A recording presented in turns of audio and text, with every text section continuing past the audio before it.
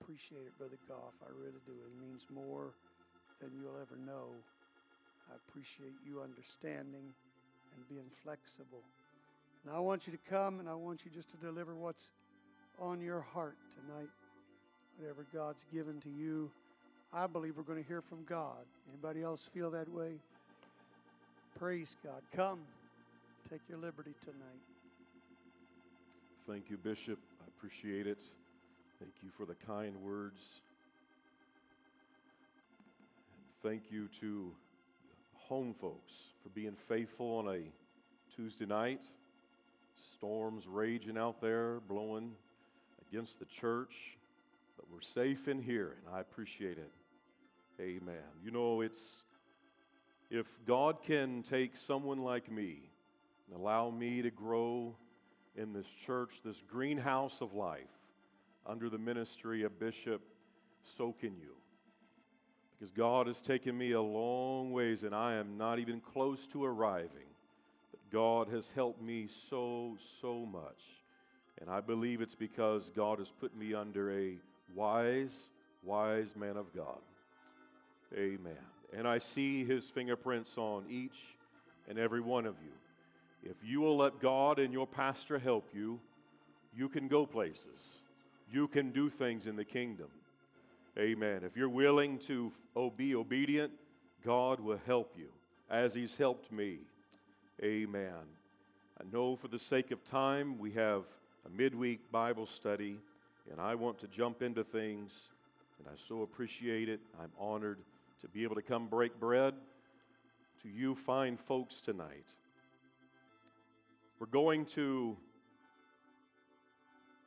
if you'll give me a moment, why don't you have a seat, and then we'll come back to our text. I want to give just a little bit of background, and we'll just settle into this tonight. So much ground to cover, so much of it familiar, so it's probably going to feel fast, but I believe God's going to help us. We're going to be talking about the story of Esther, and it's very familiar, common to probably 99, if not 100% of us here tonight. And I want to go through many different aspects of this story, but it's regarded in history as one that highlights the boldness that she showed in a dark moment for her people. And the book of Esther focuses on the story that nearly annihilated her people. And all of the Jews were basically just moments away of being slaughtered at the hand of a madman and a king that was a loose cannon. And the Jews were in captivity for 70 years. And you find the books of Ezra and Nehemiah tell the story of the remnant who went back to build. But we have this story of Esther that's tucked away in here that tells the story about some individuals that remained in captivity where they were at. And we have the story of Esther that is told. They stayed in captivity under a Persian king of Ahasuerus that was not a kind king. And the reason that Esther's position was even available for her to even be brought in is because of the way he treated the first queen that he had, or the one that's mentioned, Vashti, meaning beautiful woman. She refused to parade herself at her husband's beck and call and parade herself in front of all of the men that were the leaders, and she rejected his invitation. She was hosting a banquet for the ladies, and her husband, being in a drunken state, and the men with him asked her to come and admire the beauty of her. And this was a great embarrassment to him that she said no. And the next thing you know, she's removed from her position. I'm cutting out a lot of details, but it's a story that you can easily read. But she was removed from her position of royalty because she said no. You can read that the theologians have stated that the Persian etiquette had laws in place, and etiquette, I should say, was in place to protect her. And the king was there to protect those things that have been placed there, the etiquette, to ensure that her beauty was also protected. But yet when a king that was drunk with wine requested his wife to grossly violate that etiquette and go and parade in front, he diminished himself as a husband and as a king among those that understood what he had just done. Instead of protecting her purity and her dignity, he requested an audience in front for the wrong reasons. He treated her like a show and tell instead of the beautiful woman that her name, Vashti, said she was. And she was just treated in a drunken state as common. You have to be careful in your life. Don't let those that are drunk with sin tell you what is normal. Their view is skewed. Just because they say this is the way it should be, they're drunk and their minds are consumed, intoxicated with sin. Don't let them strip away what God has so beautifully placed upon you with the power of forgiveness and the infilling of the Holy Ghost. No matter what they say, well, beckon and come and entertain us. Don't listen to their invitations. To further paint the picture of how this king really was, and I'm doing this so you understand the environment that Esther truly was serving in. You see that this king had a bridge built, and this is what's documented through in history. He had a bridge built. It had been completed. A storm raged upon it and destroyed the bridge. The king, full of pride, went out and had the sea flogged 300 times. What difference did it make? He then had them go and throw in fetters thrown into the sea, and it did absolutely nothing.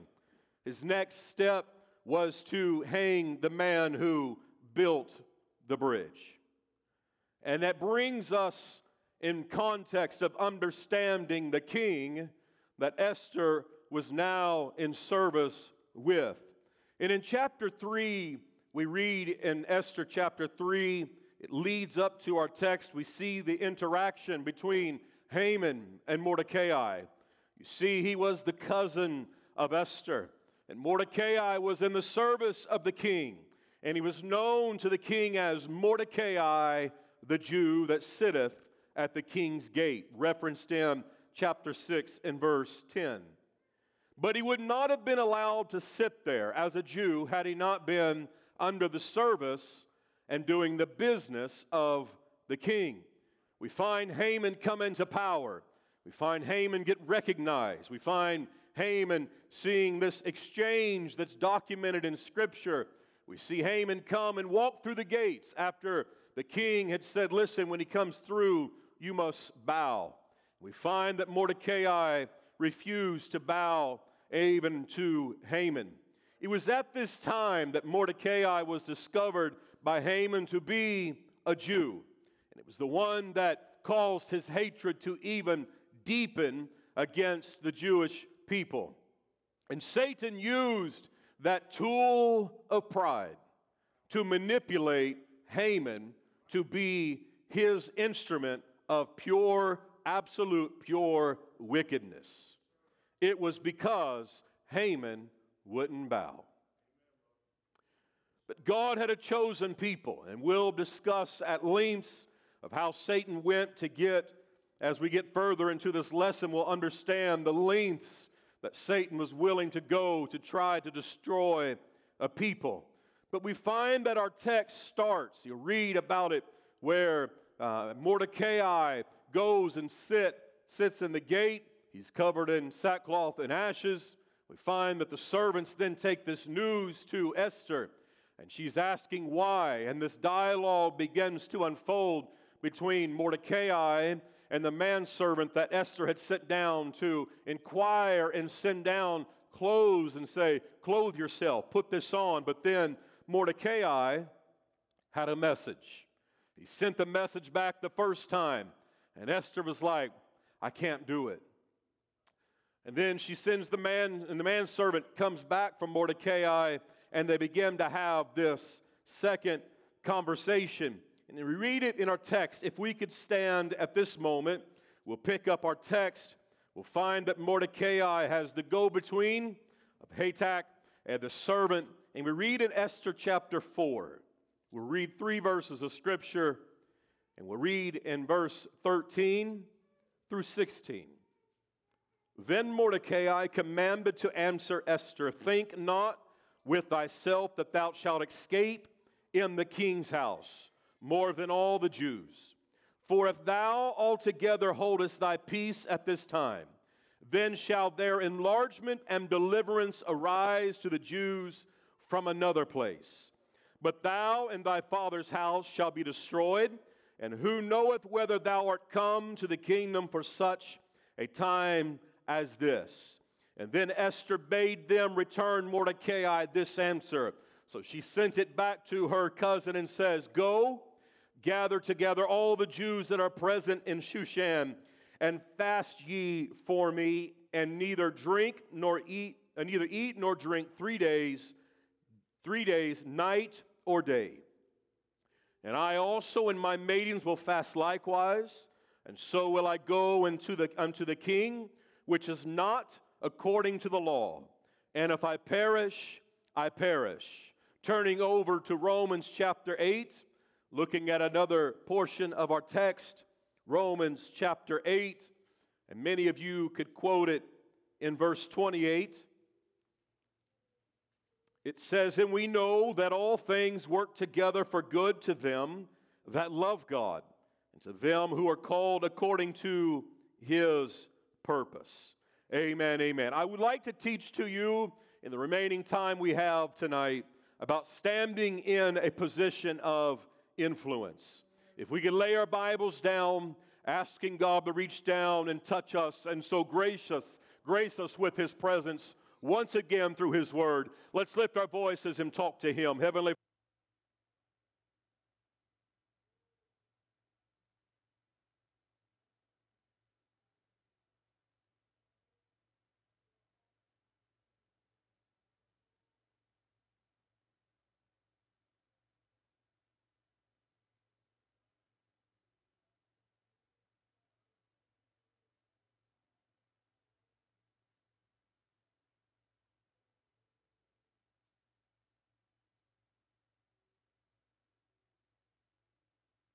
Amen. You may be seated.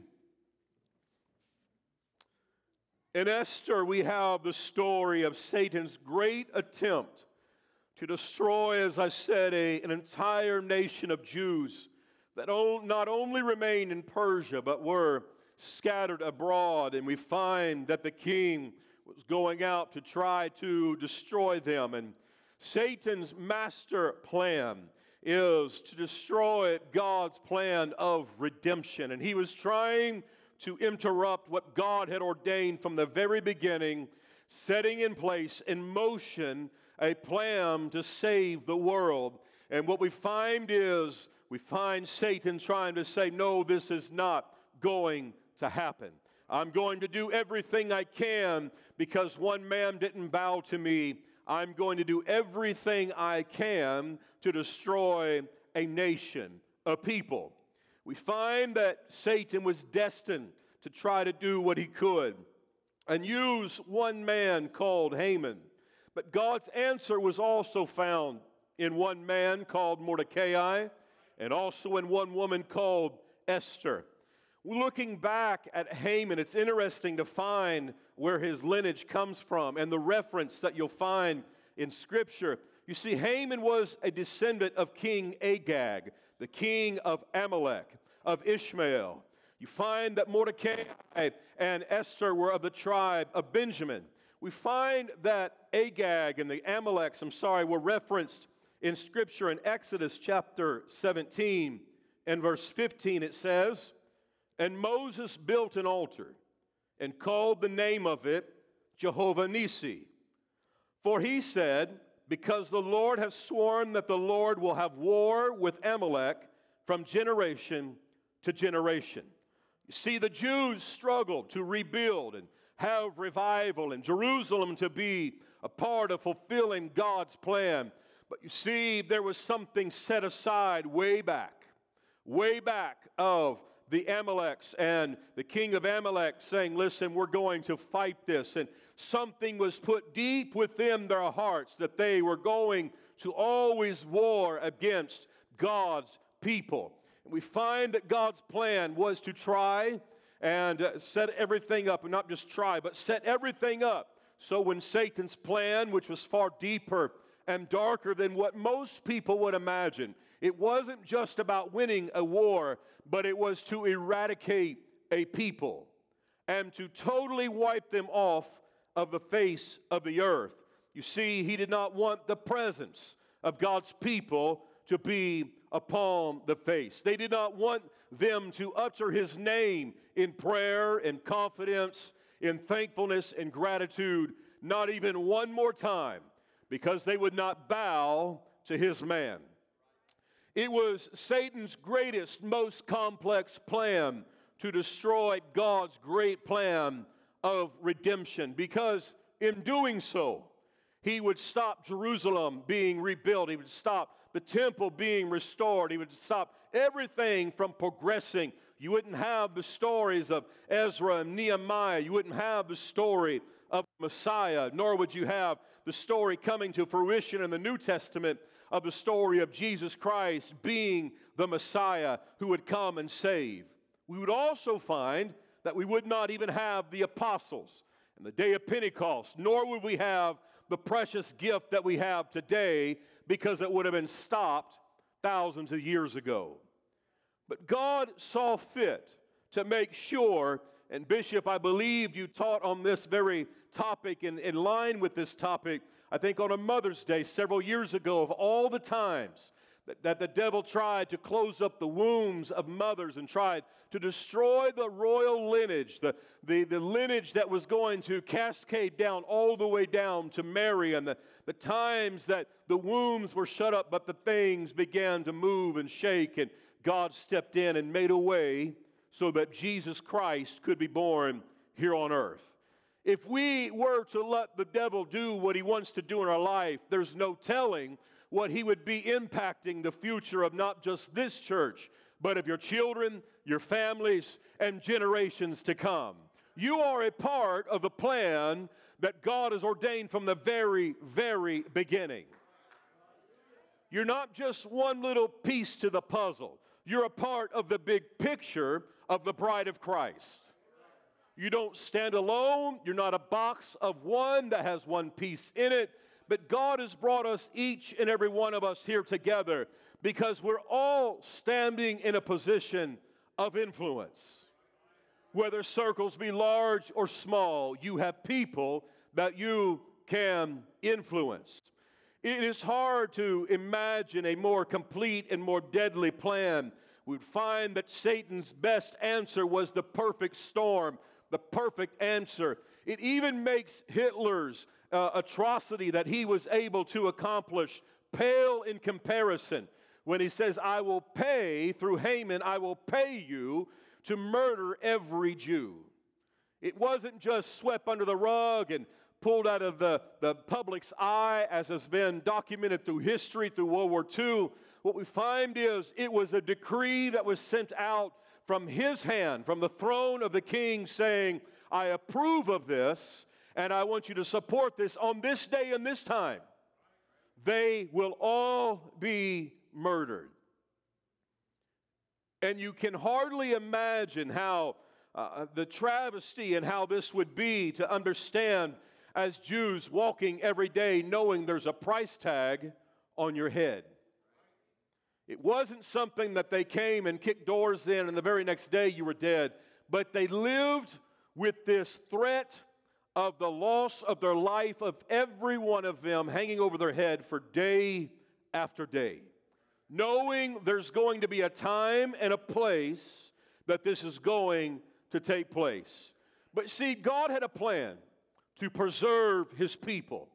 The evil that Haman had allowed to enter his heart, God had a plan that was not a surprise that Haman would be used. God understands everything. that the devil's ever going to do. None of this is a surprise to God. But God had a plan to preserve his people, and he had one that he was going to allow a young lady to discover courage. She was going to be inspired to have courage. And a righteous man, a leader of the Jews, already in place, so that when this woman was wavering on not knowing what to do, a man could step up and give the right words and inspire courage and say, listen, if you don't do something, it's going to be somewhere else. But I can't tell you that you and your house is going to be safe. But God's going to take care of his people. You see, Mordecai believed the promise of their God, that it would always take care of his people. You see, as a leader of the Jews, he understands the promises that have been passed down and says that he's going to take care of them. And they live within their hearts, and it was something that, and we'll get to it here in a moment, but he took action upon it instead of just pondering it and trying to have this dialogue back and forth. But he gave inspiration to Esther that she would put her life in jeopardy. It's interesting, you see, because the life as the queen for Esther, that was her comfort zone. She was oblivious to things around her. She had no idea what was going on. She was completely unaware of the crisis that was facing her uncle and all of the people that she was a part of. She was living under a death sentence and was completely unaware. You can read about it in Scripture. That's why she went down there asking him, put these clothes on. And then the words came back and began to understand what's going on. You see, she was only concerned about the image that Mordecai was presenting at the gate versus her full understanding about what was truly going to happen to her people. And her response was, I can't. The first time he tried to inspire her, I can't. You don't understand. There's laws in place. I can't approach the king unless he extends that golden scepter unto me, and then I can walk into his presence. If he doesn't do that, I'm dead. No doubt she understood the story of Vashti. The king was a man of his word. If he wasn't happy, he was going to make himself happy. But it was Mordecai that instructed Esther to rise to this great and momentous occasion in her life. It was in verse 13. It says, then Mordecai commanded to answer Esther, think not with thyself that thou shalt escape in the king's house more than all the Jews. So she quickly perceived the danger, and she knew immediately what to do. Her response was, you know what to do. Pray, fast. I want you to get everybody together. You see, as a nation, there was things that was ingrained in God's people. How do you get the attention of our God? You submit yourself to him. We withdraw the things of our flesh, and we say, God, I am yours. And we surrender every thought, every pretense for the day, what you plan, no matter what it is. It's saying, God, I'm putting everything aside. My servants are going to fast. We're all going to fast. And Mordecai went out and got all the people together. And not one of them ate 1 ounce of food. You see, there was something that rose up within Esther. See, it was deep within her spirit that Mordecai's words were able to shake her to her core, to where she would say, I will neither eat nor drink for 3 days and 3 nights. I am going to get the attention of God. I believe it was at that moment that those things that she had been around, that had tried to infiltrate her life, where she had become comfortable and just being the eye candy for the king, there was something else that rose up in her, and it was her true heritage. It was her Hebrew name, which is found in Esther chapter 2 and verse 7. Hadassah rose up within her, and she hearkened back to her roots, and she says, listen, I know how to get a hold of God. It wasn't to rent herself, and it wasn't to take her life. It wasn't to try to sacrifice things unto pagan gods that have no doubt had been a part of that kingdom. But it was, I must fast. I'm not going to drink nor eat. But it was something deep within Esther. It was that moment when Hadassah stood up and desired to protect her people. She understood that she was the only one that could risk her life to walk in and talk to the king and say, "Oh, king, can I have an audience with you?" Nobody else, no one else, even her cousin couldn't walk in and be afforded that opportunity. But she was willing to sacrifice everything and willing to go back to something that she knew was absolutely true. I must risk everything for my people. And she had been taught all her life that desperation and fasting and prayer and humility moves God and brings deliverance. It was at this moment of her commitment that deliverance began to move and shake. It talks about this Jewish tradition. The Midrash documents this passage, and it says that the distress of the Jews was so great that it caused God's throne to be shaken. And God was so moved by his people's prayer and by their distress when an entire nation decided to put their face towards God. And it was on the third day of Esther's fast that she stood in the inner court of the king's courtroom, and she risked her life after fasting 3 days. You could read about it in chapter 5, and she begins to make the request unto the king and to Haman, saying, "I want you to come to a banquet tomorrow."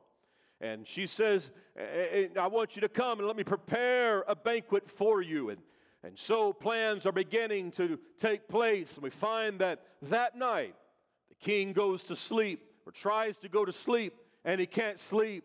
And he says, "Bring me the historical documents of my kingdom. I want to read and hear about what has happened and transpired in my kingdom." And lo and behold, he runs across the story of Mordecai, a man who risked his life. And he begins to wonder, has anything ever happened to this man that risked his life?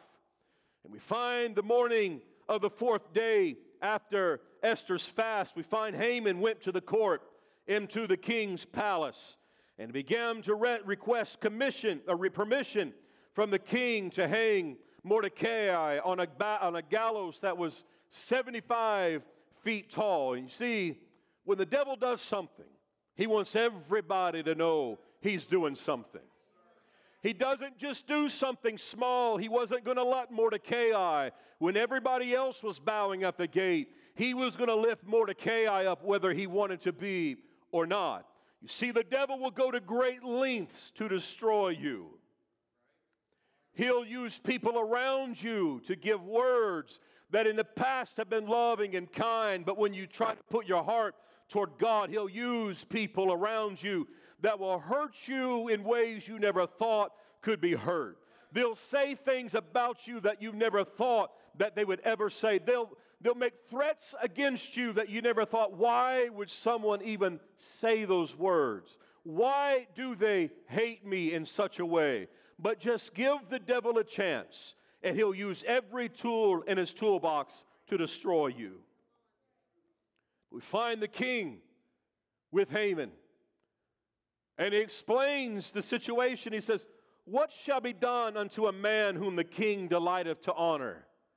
And pride spoke up. "Oh, we're going to honor somebody. He has to be talking about me. Oh, he must be talking about me." And pride began to have this dialogue and began to just roll over in the mind of Haman. And Haman's like, "Oh, you know what I would do? I would take all the garments, and I would put the kingly garments upon him, and I would gather all the entourage together, and I would parade him through your kingdom, and I would have everybody acknowledge how great this man is. And the king says, okay, go get Mordecai, the Jew, that sits in the gate. A total change of the dialogue. You see, here's the thing about Haman. You know what his influences were? It was his wife and magicians. They were the ones. It wasn't just Mordecai figuring this all out in his mind. He had a host of influence around him. We must be very careful who we allow in that circle that can go in and influence our mind and our heart. You have to be very, very careful. You see, Haman's demise was one that was prompted and says, listen, this is what you've got to do. You got to hang that man. That the people around him were going and consulting with him and saying, you got to hang Mordecai. You got to take care. He's a threat to you.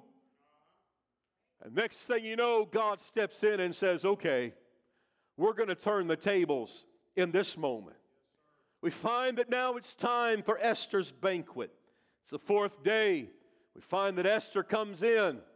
She didn't have a lot of courage on that first meal, but the second one, she's going to make it work. You find that it's really interesting because Haman was going and talking to his friends and says, listen, wife. It even names her. I can't remember the name off the top of my head. Names his wife. Says, hey, y'all, I had a dinner with just the king and the queen. He had no idea why Esther would throw such a luxurious, abundant food being laid out in front of them, a banquet for just the three of them. And he goes and talks about it to his family. That's what pride will do. It'll make you blind. You're like, this isn't normal. This shouldn't happen. Who am I? But when you think so much of yourself, you say, I deserve this. I deserve to be in the audience with the king and queen. They did this for me. Look at me, wife. Look at me, friends around me. And that's what pride will do. Look at me. All the while, I've been invited back to a second banquet. And all of a sudden, Esther's courage peaks. And she says, oh, king, I got to tell you something. There's someone who's going to try to destroy my people. You see, I'm a Jew. Well, who would do this? Well, it's Haman sitting right here at the very table with you. It says that the king went out into the courtyard, went out there to contemplate and sees the gallows, comes back in, and Haman has thrown himself on Esther, and the king walks in and catches this and says, cover his face. It was a death sentence. He was done. You see, pride will think you can get away with so many things, and you can influence things, and you can work things behind the scenes, and you can manipulate people, and you can try to get your situation to change. Pride will have you do things that are your demise. But Esther was in a position of influence, and she let courage and strength, and she let her God reach down into her life. And we find it's a story, as we most of us all know, Haman was hung by the very gallows that he built, 75 feet in the air. You see, pride was truly lifted up. And Haman was the man who died in the gallows that day. You see, it was only because Esther was willing to step out and put herself at risk and use a position of influence to stand in front of the king and say, if I die, so be it. It is what it is, but I'm willing to give my everything. So just as Joseph was promoted, just as Daniel was promoted, so Mordecai was promoted as well. It was afterwards that Haman went and got the 10 sons of, Mordecai went and got the 10 sons of Haman and hung them all in the very same gallows that their daddy built. His actions destroyed his family's lineage because of pride. But Esther had something else to pass on down through generation to generation. There was some courage. We find that once the tables had turned, that we find that Mordecai, put in a position of prime minister, went in there and changed things. They went in and started killing people that were coming against them.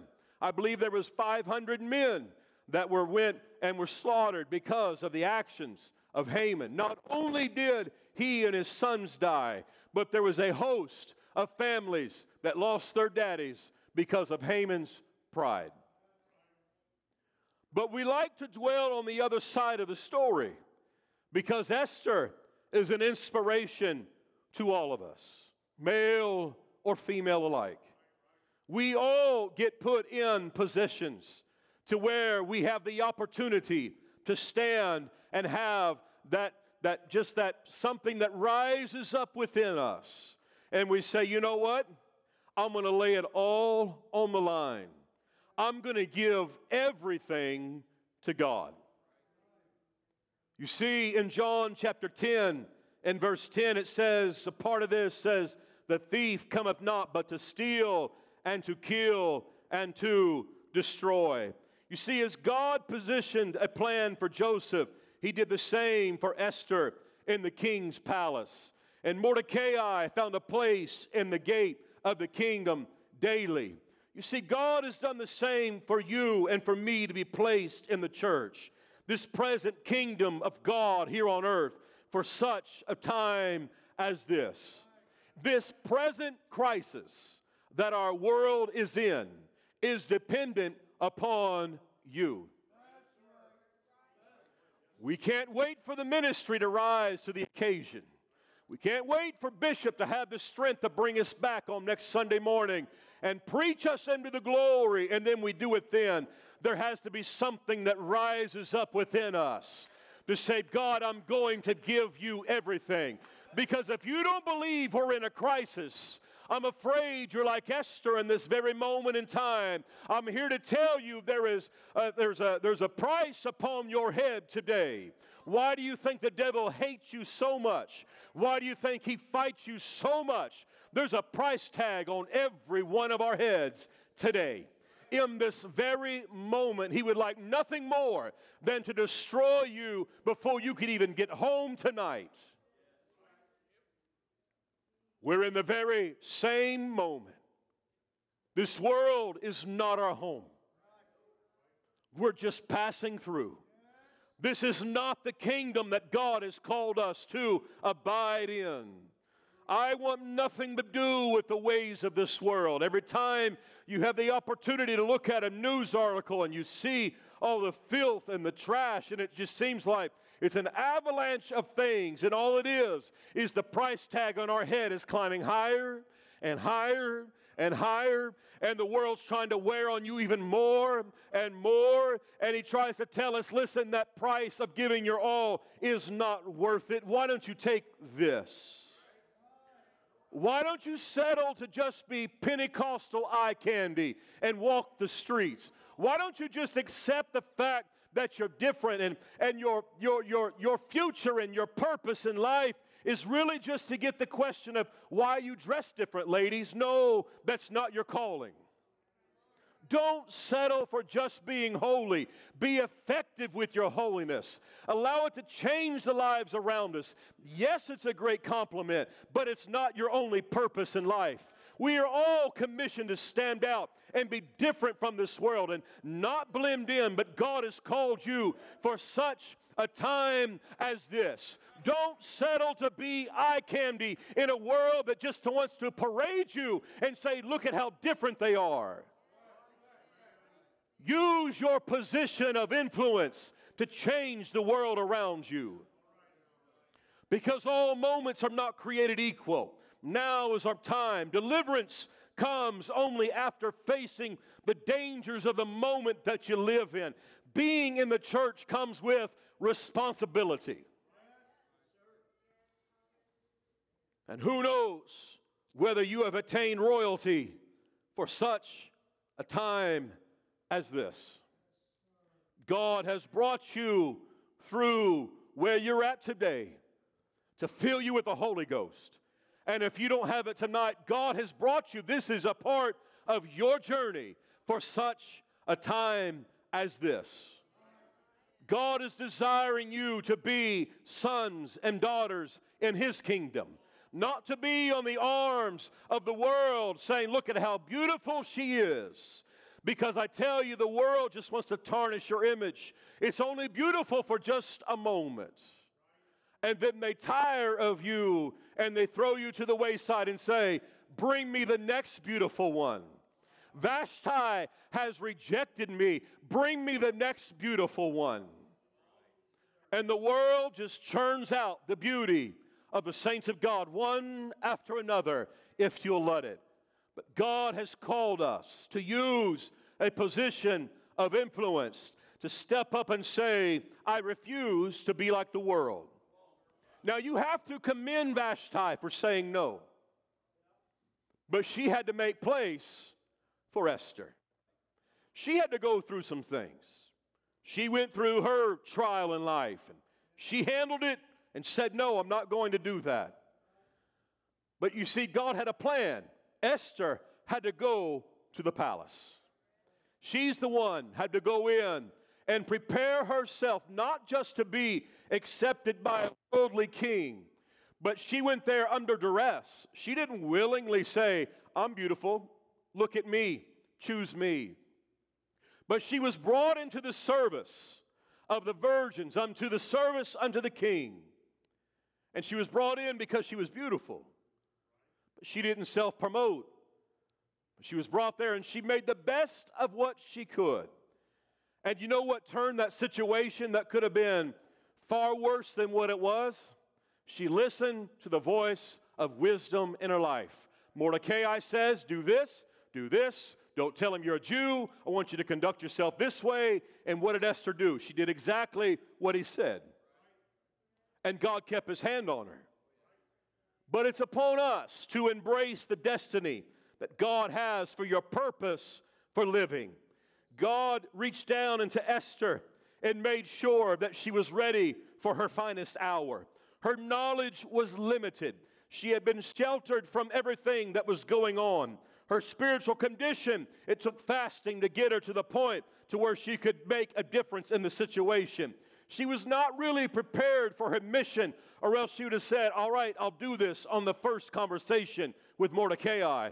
But it took another return conversation, and she was still living and hiding behind who she really was as she was sending out the manservant. And she was involved in this beautiful, abundant life as a queen in the comfort zone. And she had to utter these words, so will I go into the king, and if I perish, I perish. Greatness is never achieved without courage, a faith in her God to protect her and the chosen people. You see, it was her that was willing to step up and say, I'll risk it all. It was her willingness to stand up and have courage to where Esther and Mordecai had the power flipped to where it went from Haman unto her. And Mordecai was given the liberty, the free reins to walk in and begin to write things, begin to document, and begin to preserve their history. It was because someone was willing to put themselves out there.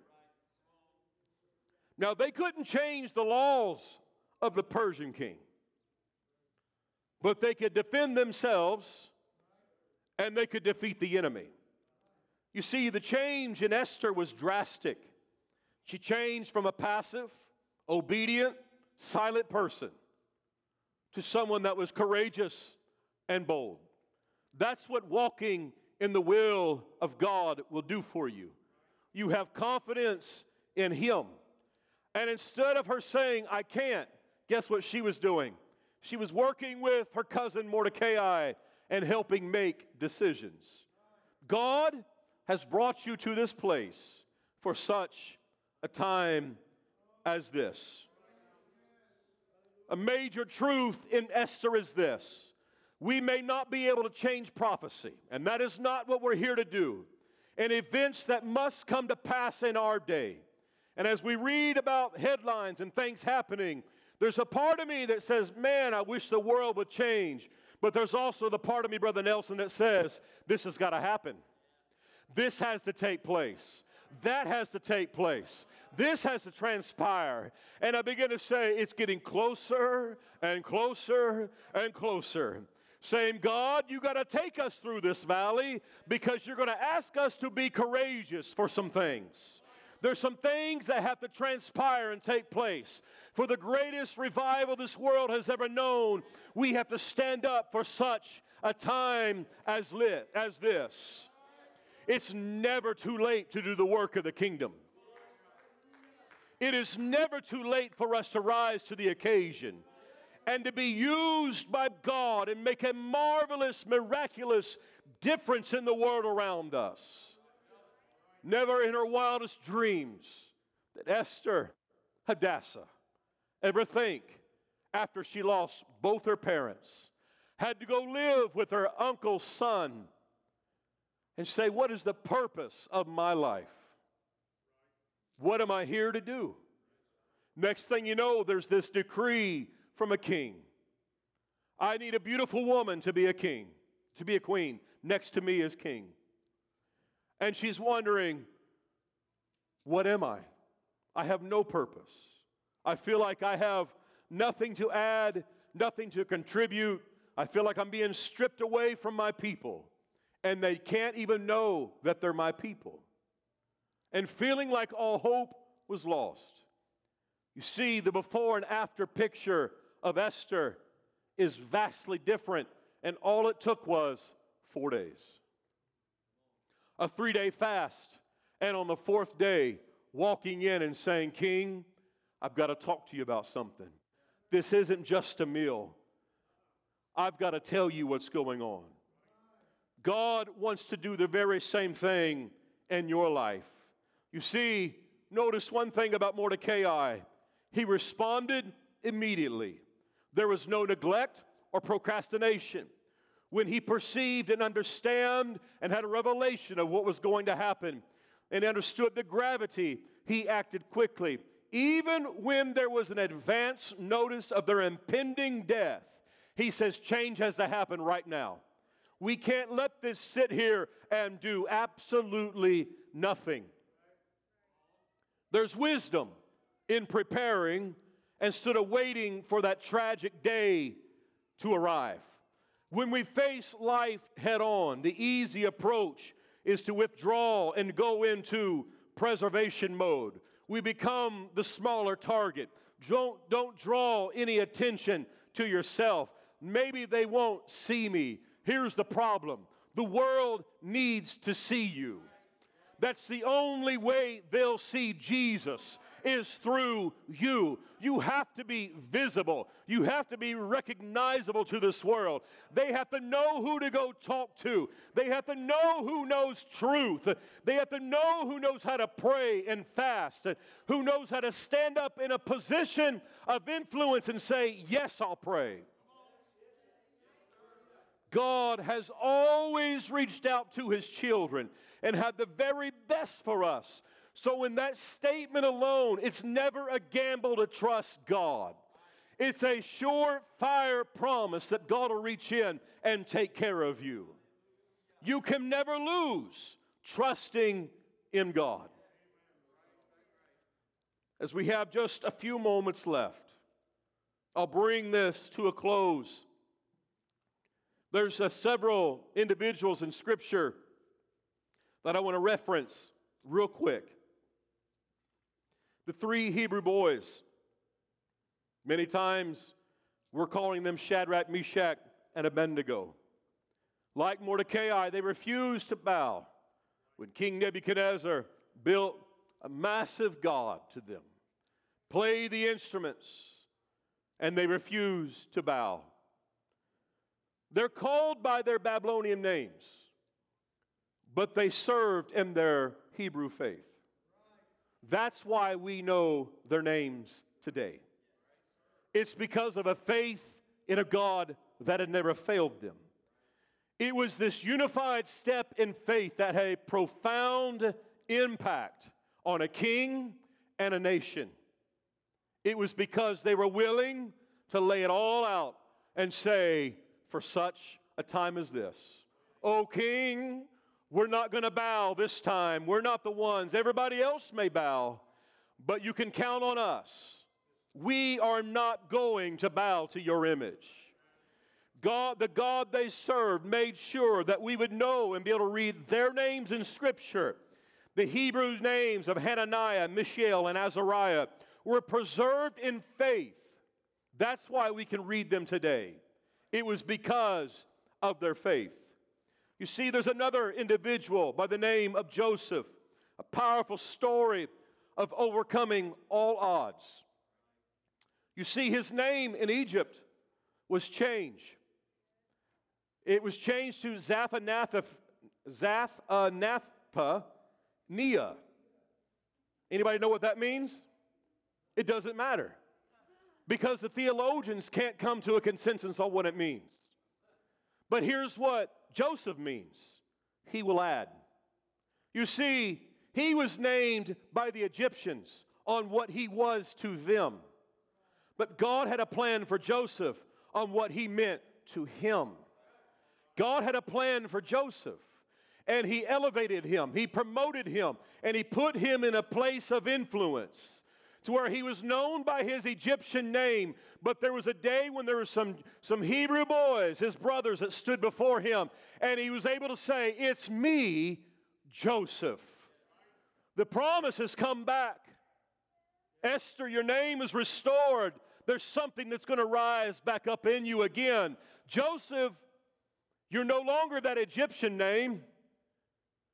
You're going to be the one who's going to truly add to the people.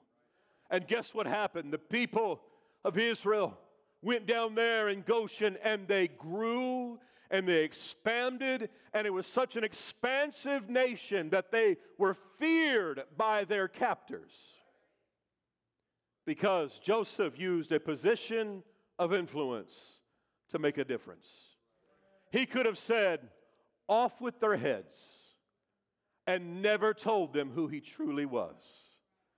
But he says, "I'm Joseph. I'm your brother." He will add. You see, there's another man that I'll close with this. A man by the name of Saul, a learned man, rose to power. We talk about the persecution of the Jews.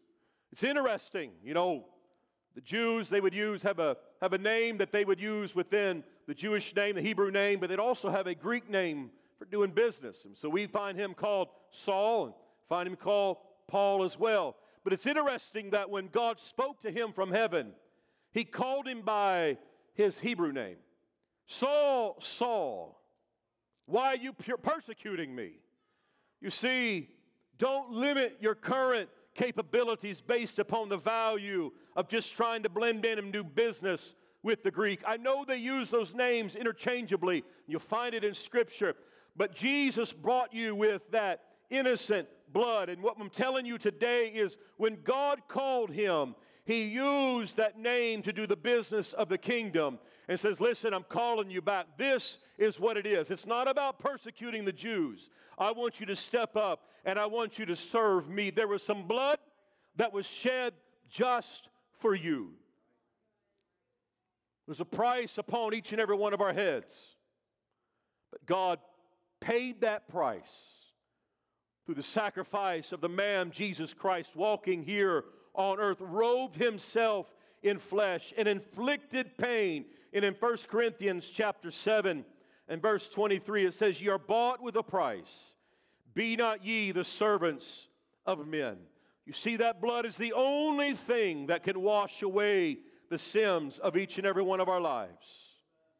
You are priceless in the eyes of God, because God sees you that way. And we should see each other in that very same way. We can't let personalities, we can't let perspectives of each other interfere with the value that God truly sees in your life. There's a passage of Scripture, if I could just drive it home from a ministerial perspective, The Apostle Paul was giving instructions unto the elders ministering at Ephesus. In Acts chapter 20 and verse 28, the Apostle Paul gives us instructions, says, "Take heed therefore unto yourselves, and to all the flock, over the which the Holy Ghost hath made you overseers, to feed the church of God, which he hath purchased with his own blood." You see, the world put a price upon your head. But God says, listen, I can take away every ounce of debt you have to sin, and I can wash it away. He's talking about the church, the ones that's been benefactors. But I'm here to tell you today, if you don't have the Holy Ghost, if you have never, ever felt what it feels like to be baptized in Jesus' name and to have your sins not just washed from your conscience, but washed away from your life forever, you're missing out. This time was created for a time such as this. God has brought you to a moment in time so that he could pay the price for your life if you will just let him. We've been preserved by his plan. The opening statement of Jude summarizes us all. In Jude chapter 1 and verse 1, Jude, the servant of Jesus Christ and brother of James, to them that are sanctified by God the Father and preserved in Jesus Christ and called. We all have a purpose. We all have something to do in the kingdom. He didn't bring you back into the house of God once again tonight to go back out and do something that you think is interesting. But he's called us all to rise to the occasion and say, God, you put me where I'm at. Let your influence change the world around me, and let it also change me. Just as it did with Esther, in a few days of fasting, in a few days of laying everything on the line, it took her from being comfortable in the king's house to being truly the queen of that kingdom and saying, listen, Mordecai, we got some people we got to protect. Listen, Truth Church, there's some people we have to get in this house and get full of the Holy Ghost. Listen, Truth Church, there's some people that need a Bible study. There's people that need the Holy Ghost even in this house tonight. You have been called for a time such as this. Don't ignore the opportunity that God has placed in your life right now in this very moment, because he has called you by name. We are sons and daughters in his kingdom. If we could stand, I have one more verse of Scripture. And it's a challenge to us all. And we are to walk worthy of his strength, of his plan, of the grace that God can give us. In 1 Thessalonians chapter 2 and verse 12, that ye would walk worthy of God, who hath called you unto his kingdom and glory. The challenge is upon us. If you don't have the strength, God can give the strength today. If God has placed you in the church, filled you with the Holy Ghost, washed those sins away, let me tell you tonight, God's got a plan for you, and it wasn't just to save you. It was so you could go out and help others be saved.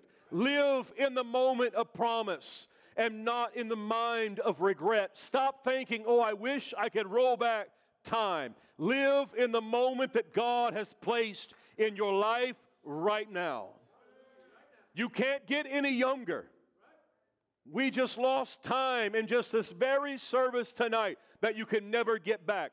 But you can make the time that you spent here tonight valuable. You can make it exponentially more valuable every time you invite somebody, every time you give a Bible study, every time you commit more of yourself to God, you're making that price be even more and more. Because when God paid a price, he paid the full price.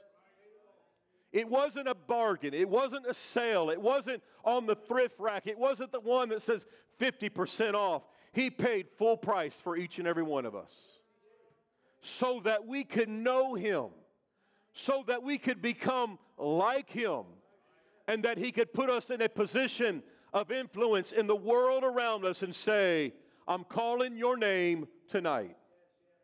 Don't make Him come back and say, oh, I can't do that, God. Send the servant down and we'll talk about this. And there's laws. This world will make fun of me if I change. So be it. It's worth the price that we pay. Can we lift our hands and talk to Him, lift our voices unto Him? How many will accept the challenge that God has placed in front of each and every one of us to live according to His purpose? The challenge lies before us and our families. Let's talk to Him, God. You're reaching for souls, hearts, futures, the present tonight in this service. God, the challenge is real. It's alive. You're wanting each and every one of us to stand and be called according to your purpose. Hallelujah. Can we talk to Him just a moment more? It's not music that will set this in your heart. It's prayer. It's a dedication. Can we just talk to Him just a moment more? Don't let His first visit pass you by so quickly, but respond and let Him say, all right, I hear your prayers. Let Him change our hearts tonight. Hallelujah. Let's talk to Him. God, I want you to change me. Mold me and make me, God. I want to be as you would have. Hallelujah, hallelujah. Thank you, Savior. I love you, Savior. I love you, Savior. Hallelujah.